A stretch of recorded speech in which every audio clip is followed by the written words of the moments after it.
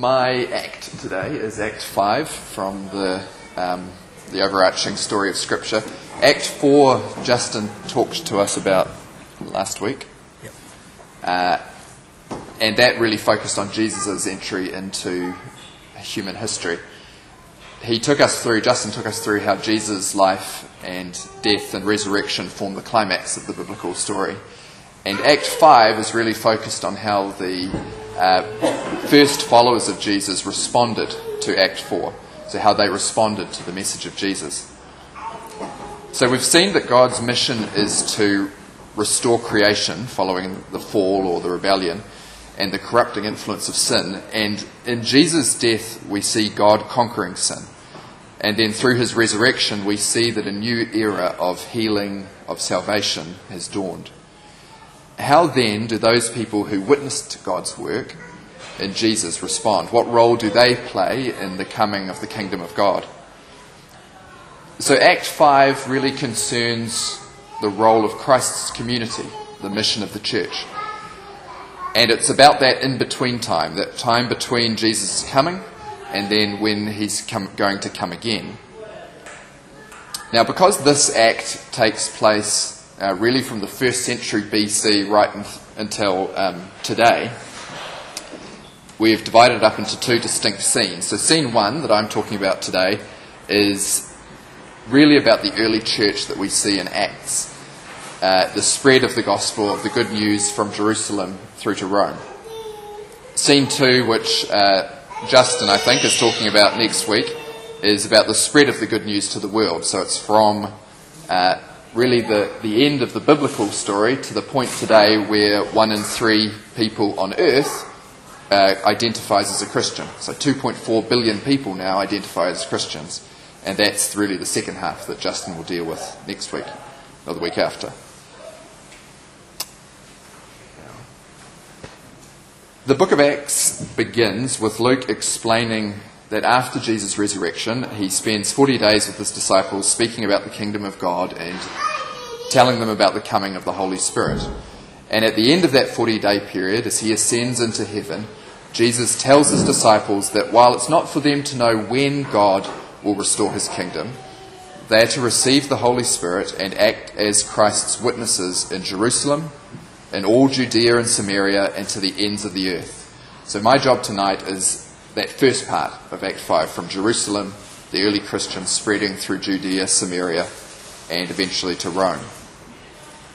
Now this is a road map that I've put up just so that you can sort of follow along. Acts is a long book and it's not possible to cover all that much of it really in a 20-minute slot. So I've divided it into kind of 4 headings and I'll work my way through those. In the early chapters of Acts, we see the early church grow first in Jerusalem.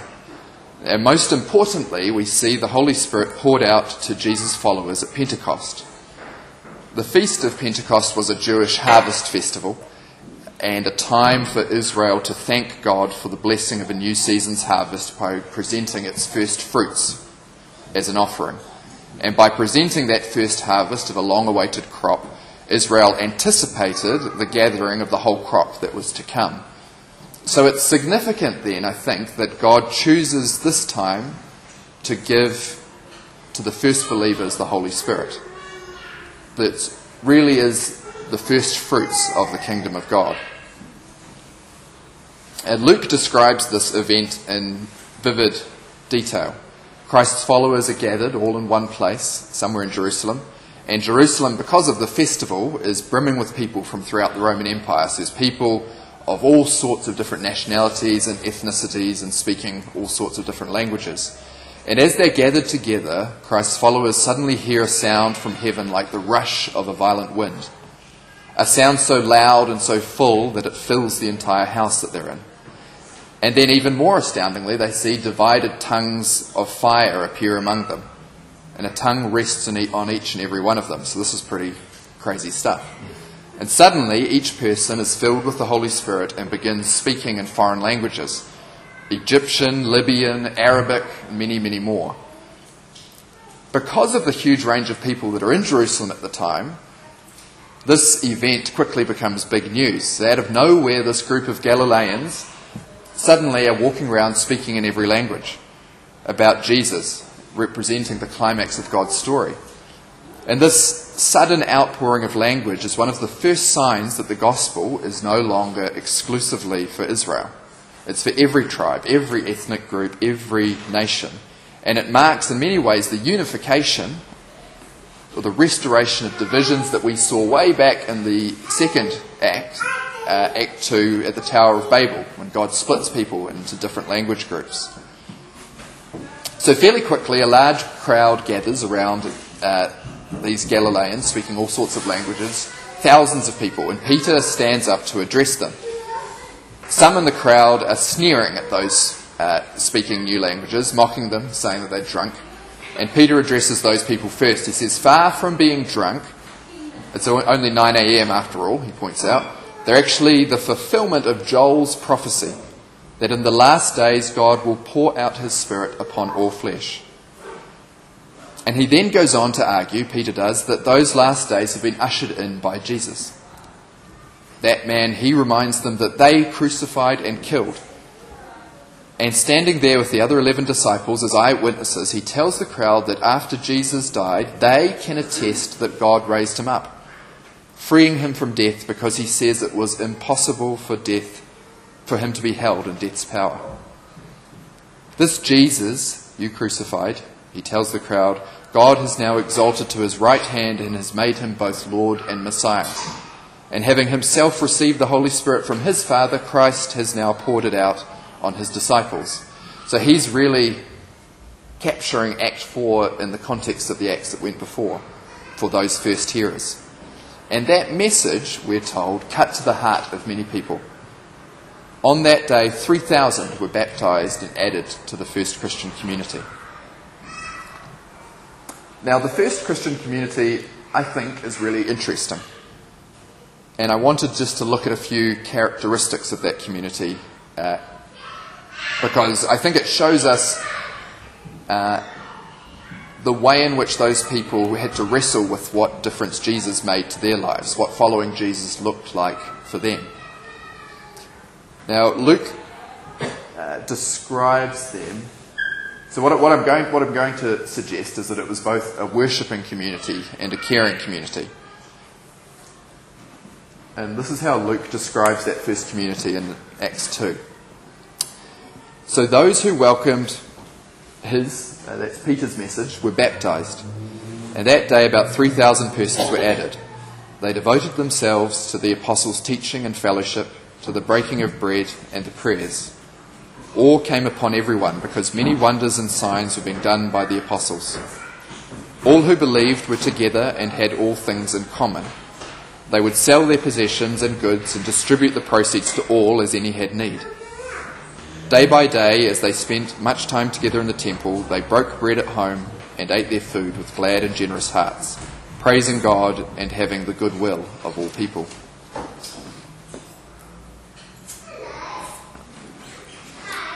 So this was then clearly a very attractive community, because in the next sentence after this verse finishes, Luke tells us that each day God added to their number.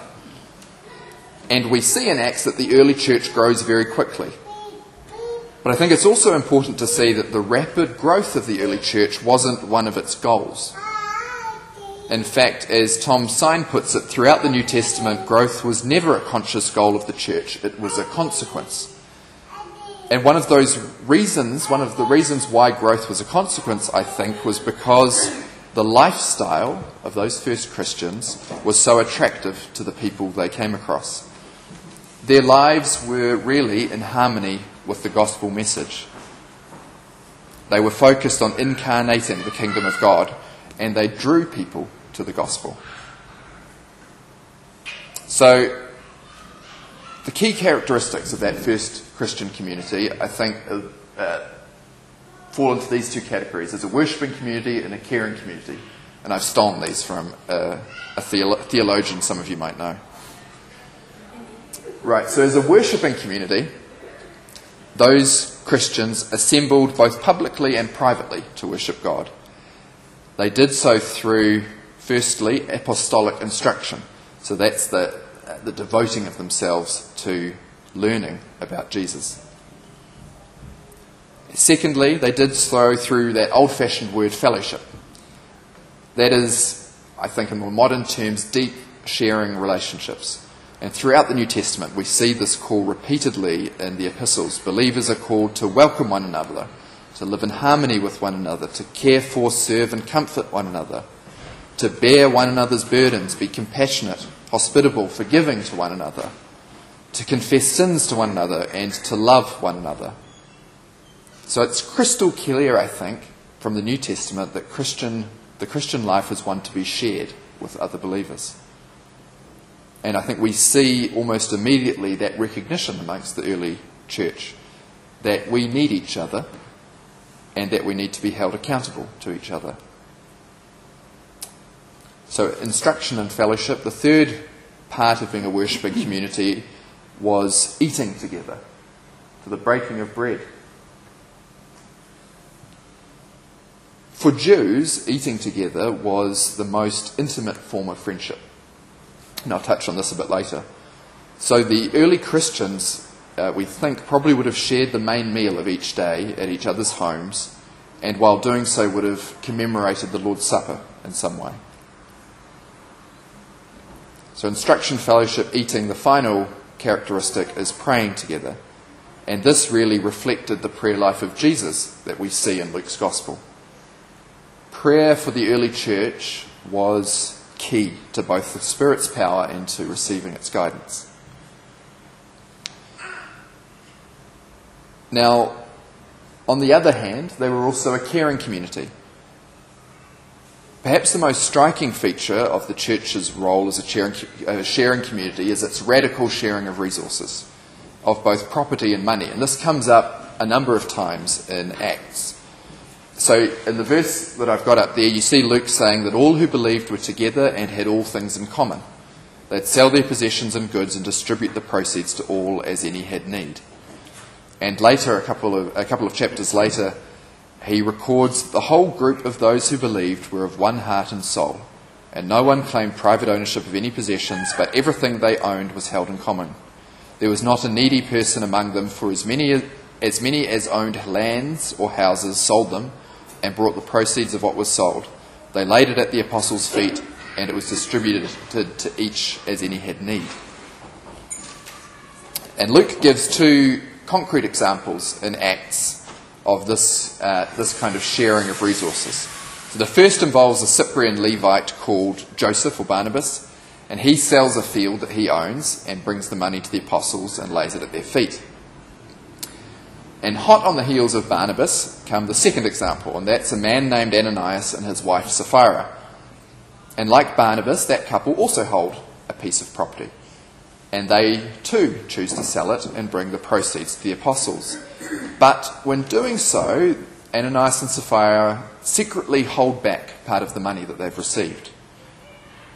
And when they turn up to Peter, he immediately picks up the deception, and he says to Ananias, "Why has Satan filled your heart to lie to the Holy Spirit and keep back part of the proceeds of the land? While it remained unsold, did it not remain your own? And after it was sold, were not the proceeds at your disposal? How is it that you have contrived this deed in your heart? You did not lie to us, but to God." And on being exposed as a hypocrite and a liar, Ananias drops dead. And then a couple of hours later, Sapphira turns up, not knowing what's happened with Ananias, and she repeats the lie to Peter, and she also drops dead. Heavy stuff. I think a number of quick points I can make about this radical sharing of resources. The first is that it was voluntary. There's no indication that anyone told Barnabas or Ananias and Sapphira to sell property and bring the proceeds to the apostles. And also notice that the sin of Ananias and Sapphira was not refusing to give property to the community, but attempting to deceive the community. So they were trying to make it look like they were sacrificing much more than they actually were. So rather than radical sharing being compulsory, I think we see that it was a reflection of the powerful sense of unity that was in that early church. and created, I think, probably by the Holy Spirit. So first it was voluntary. Second, there's also a real sense in these stories that the early Christians are reinterpreting notions of private property. Luke says, no one said that any of the things he possessed was his own. So while individuals still retained possessions, they still possessed things, they also in some way give up their exclusive right to them. The property looks more like it's being treated first and foremost as being for the benefit of the community as a whole. So it's not as if all the early Christians went out and sold everything, because we hear that they, as needs arise, then they sell and liquidate property. And we also see that it's people with houses and lands, so plural, people who have a surplus that are giving to the needy. And I think we see that they're viewing money then as a gift from God, as a means to an end, as a way of advancing God's kingdom, not a private possession that they're entitled to hold on to tightly. The third feature of this early experiment is, I think, a dramatic economic effect. Luke tells us that there was not a needy person among them. So just stop and think about that. That's a large community. We've seen well over 3,000 joined in one day. And already within those first few years, there's not a needy person among that group. This really fulfills God's promise to Israel that if it were to obey God, there would be no one in need among you. It also, in a really concrete sense, abolished any distinction of rich and poor amongst those Christians. But the results of this radical sharing weren't just material. It also, Luke tells us, gave those first believers great power as they preached about Jesus' resurrection. That's a sign, I think, that the integrity and beauty of their lifestyle made them more credible witnesses to Christ's resurrection. And I think we all experience that in our lives as well. The people who walk the talk are much more convincing than the people who just talk.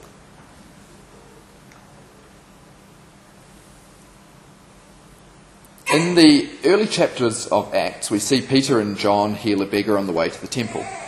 And this immediately draws a crowd, and Peter takes the opportunity to tell them about the good news, that in Jesus the Messiah, God's story has reached its climax. And we hear that 5,000 people that day become Christians.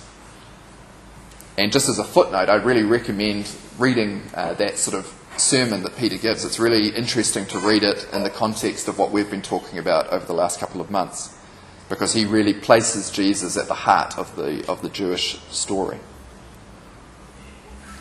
Now, the apostles' words very quickly reached the religious elite's ears in Jerusalem, and they, Peter and John, are arrested and they're thrown in jail, and then the next day they're brought before the Sanhedrin. But the Jewish leaders are already in a bit of a difficult position because they can't deny that Peter and John have just healed a beggar. They can't deny the miracle that thousands of people have seen and know about. But they're also very worried about the message that's being spread. So they threaten Peter and John and order them not to speak or teach at all in the name of Jesus, and then kick them out. The apostles, of course, don't listen. Not only that, despite being uneducated, ordinary men, they tell the council directly that they're not going to stop. We cannot, they explain, keep from speaking about what we have seen and heard. So after their release, Peter and John return to their church community and report what's happened. The community's response is to pray for them and for the continued boldness and power. God then fills them with the Holy Spirit, and they go on speaking the word of God with boldness and performing signs and wonders. And as great numbers of men and women join the early church, the Jewish leaders begin persecuting them. They arrest the apostles and put them in prison. They drag them before the council, the Sanhedrin again, and question them. And by this stage, we see the leaders are so enraged by what's going on that they want to kill the apostles. They, in the end, decide not to be cautious. They still flog them, order them not to preach anymore, and then release them. And again, the apostles refuse to listen. They continue proclaiming the name of Jesus as Messiah day after day in both the temple, publicly, and in houses, privately. And so I think we see at the beginning over and over again in both Acts and I think in the rest of Christian history that political persecution fails to prevent the spread of the gospel.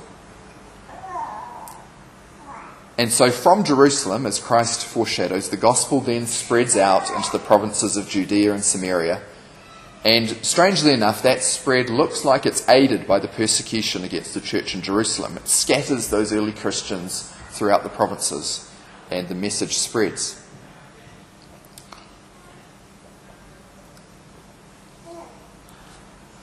During this period of persecution, we meet Saul of Tarsus, a zealot who's devoting himself to the persecution and destruction of the church and, in fact, the murder of Christians. We see in the middle of Acts him approve of Stephen being stoned to death. And later we see Paul or Saul breathing threats and murder against the disciples and asking the high priest for permission to arrest any Christian he encounters in Damascus, man or woman. And I think, as we all know, on his way to Damascus, Saul is struck down by a blinding light, and he hears a voice call out to him, "Saul, Saul, why do you persecute me?" He responds, "Who are you, Lord?" And the reply comes, "I am Jesus whom you are persecuting." And Saul's compatriots who are with him, they hear Christ's voice, but they don't see anything. So they get Paul up and help him, he's now blind, into Damascus. And as a result of this encounter, Saul becomes a follower of Christ. He tells us later that he was told that he would be an instrument to bring his name before the Gentiles and kings and before the people of Israel. And to that end, he promptly starts preaching the gospel in Damascus. And from this point, we see Paul taking a leading role in the book of Acts as God's Spirit uses him.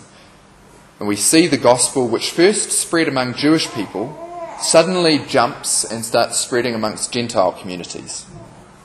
The story of Peter and Cornelius is one of the early examples of that. So while Peter's in Joppa, he's staying with a man named Simon, and Simon owns a house by the seaside. And during the middle of the day, Peter goes up onto the roof of the house to pray. While he's up there, he falls into a trance, and he sees heaven open up and a blanket or a sheet come down holding all kinds of birds and animals and reptiles. And Peter hears a voice say, "Get up, Peter, kill and eat." Peter responds, "By no means, Lord, for I have never eaten anything that's profane or unclean." And God replies, "What God has made clean, you must not call profane." And this interaction between Peter and God happens 3 times before the sheet gets taken back up into heaven. And Peter's left kind of puzzling by the seaside, pretty confused. And while he's still sort of wondering what this all means, some men sent by a Roman centurion named Cornelius arrive at the door. And they ask Peter to accompany them back to Caesarea to meet Cornelius. And we Google mapped this a while ago, and it's a pretty decent walk from Joppa to Caesarea. When the group eventually arrives in Caesarea, Cornelius falls at Peter's feet and worships him. Peter's a bit embarrassed by this, and he says, "Get up, stand up, I'm only mortal." And he then tells Cornelius and his household, Cornelius is a Roman centurion, "You yourselves know that it's unlawful for a Jew to associate with or visit a Gentile." We saw before that eating with someone was the most intimate form of Jewish friendship, and Jewish people just weren't permitted to eat with Gentiles. But he goes on and he says, "God has shown me that I should not call anyone profane or unclean." So he's interpreted that vision about reptiles and animals, about the sort of the eating laws, if you like, as extending to people. And it's at this point that we see Peter is absolutely convinced that the gospel is for everyone. He explains to Cornelius God shows no favoritism, that in every nation he'll accept those who fear him and do what's right, and that everyone who believes in Jesus Christ will have their sins forgiven through his name.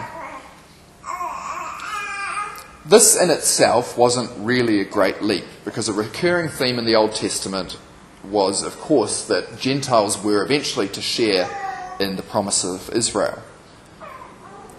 What was shocking, though, at that point, is that God then immediately gives the Holy Spirit to Cornelius and the other Gentiles who are present. This is giving the Holy Spirit to people who are uncircumcised and uncommitted to Judaism. And then witnessing this, Peter baptizes them all in the name of Jesus. So from this point in time, under Paul's leadership, we see really the planned expansion of the church from Antioch into Asia Minor and Europe, and Paul acting as a light for the Gentiles, bringing salvation to the ends of the earth. He plants lots of new Christian communities, establishing witnessing communities in every part of the Roman Empire. We see him take time to provide these communities with a solid foundation, passing on the gospel and the scriptures, establishing leadership, instituting the Lord's Supper, and then returning or writing letters in a pastoral role to nurture the community. And in these early stages of growth, a fundamental issue for the early Christians was the relationship between Jewish and Gentile Christians. Paul's standard modus operandi as he travelled around was to begin proclaiming the gospel in the local synagogue. And while some Jews accepted his message, many, perhaps most, didn't. They were generally very reluctant to give up traditions that for so long had safeguarded them as a distinct, special religious group. So from the synagogues, Paul then widens his focus and he begins preaching to Gentiles who on the whole tended to be more receptive to that message. So the early churches that we see Paul planting are mostly made up of Gentile Christians. And then Paul calls on the Jewish Christians to accept them as equal partners in this renewed Israel of God's kingdom. That call wasn't met without resistance.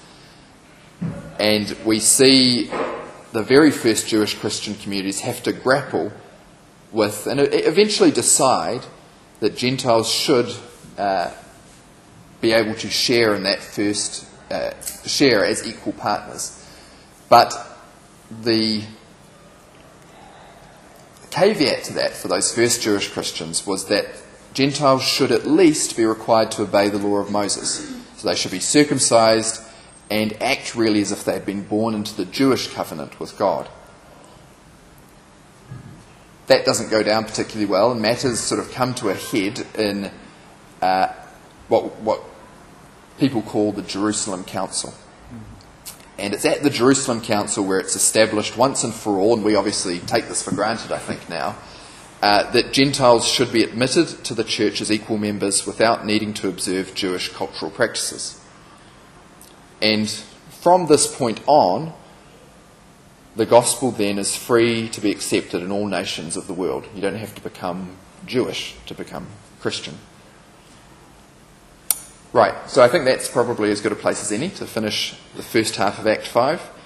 The spread of the gospel from Jerusalem to Samaria, Judea to Rome. And Justin, or Lacey maybe, will pick up next week with the second scene, the movement of the gospel from there to the ends of the earth.